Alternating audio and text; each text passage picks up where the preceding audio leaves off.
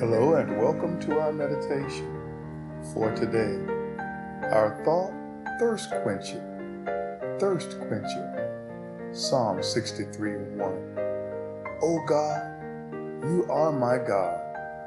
Early will I seek you. My soul thirsts for you. My flesh longs for you in a dry and thirsty land where there is no water. The psalmist said it perfectly. I thirst for you. Deep inside all of us is the longing for God Himself. As our Maker and Creator, He has planted within all of His children a craving which cannot be quenched except for Him and Him alone. Since the time of Adam and Eve, walking with the Lord in the Garden of Eden, man still craves for something that can only be thoroughly satisfied by the King of Kings. Although some people try to fill the craving with success, the void still exists and remains unfulfilled. The real question today is, have you come to acknowledge your thirst? Making peace with our inner pursuit is like a laser hitting the desired target.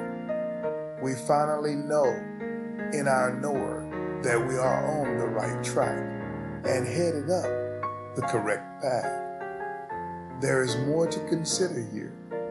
He continues, my flesh longs for you. Every question or pursuit in life is laid out before this phrase. When I was invited to speak at a Good Friday worship years ago, I anticipated that the craving within my young heart would be fulfilled.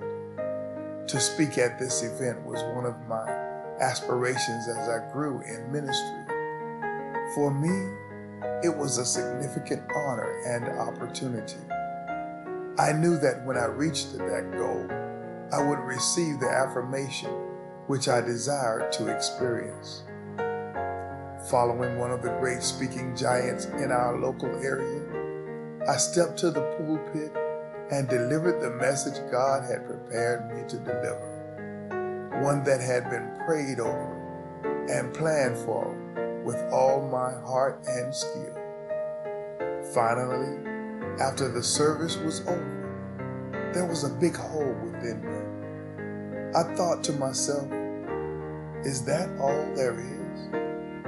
The event was over and done with, and I was feeling kind of empty within. I had assumed this would meet some important success goal in my life, but it left me feeling like I was holding an empty brown bag. In those next moments, I remembered all of the time and prayer and fellowship I had experienced with the Lord in preparation leading up to the event. Those quiet times alone with Him were more fulfilling and affirming than anything that I would do for Him on that day. I realized that He alone was my true thirst quencher.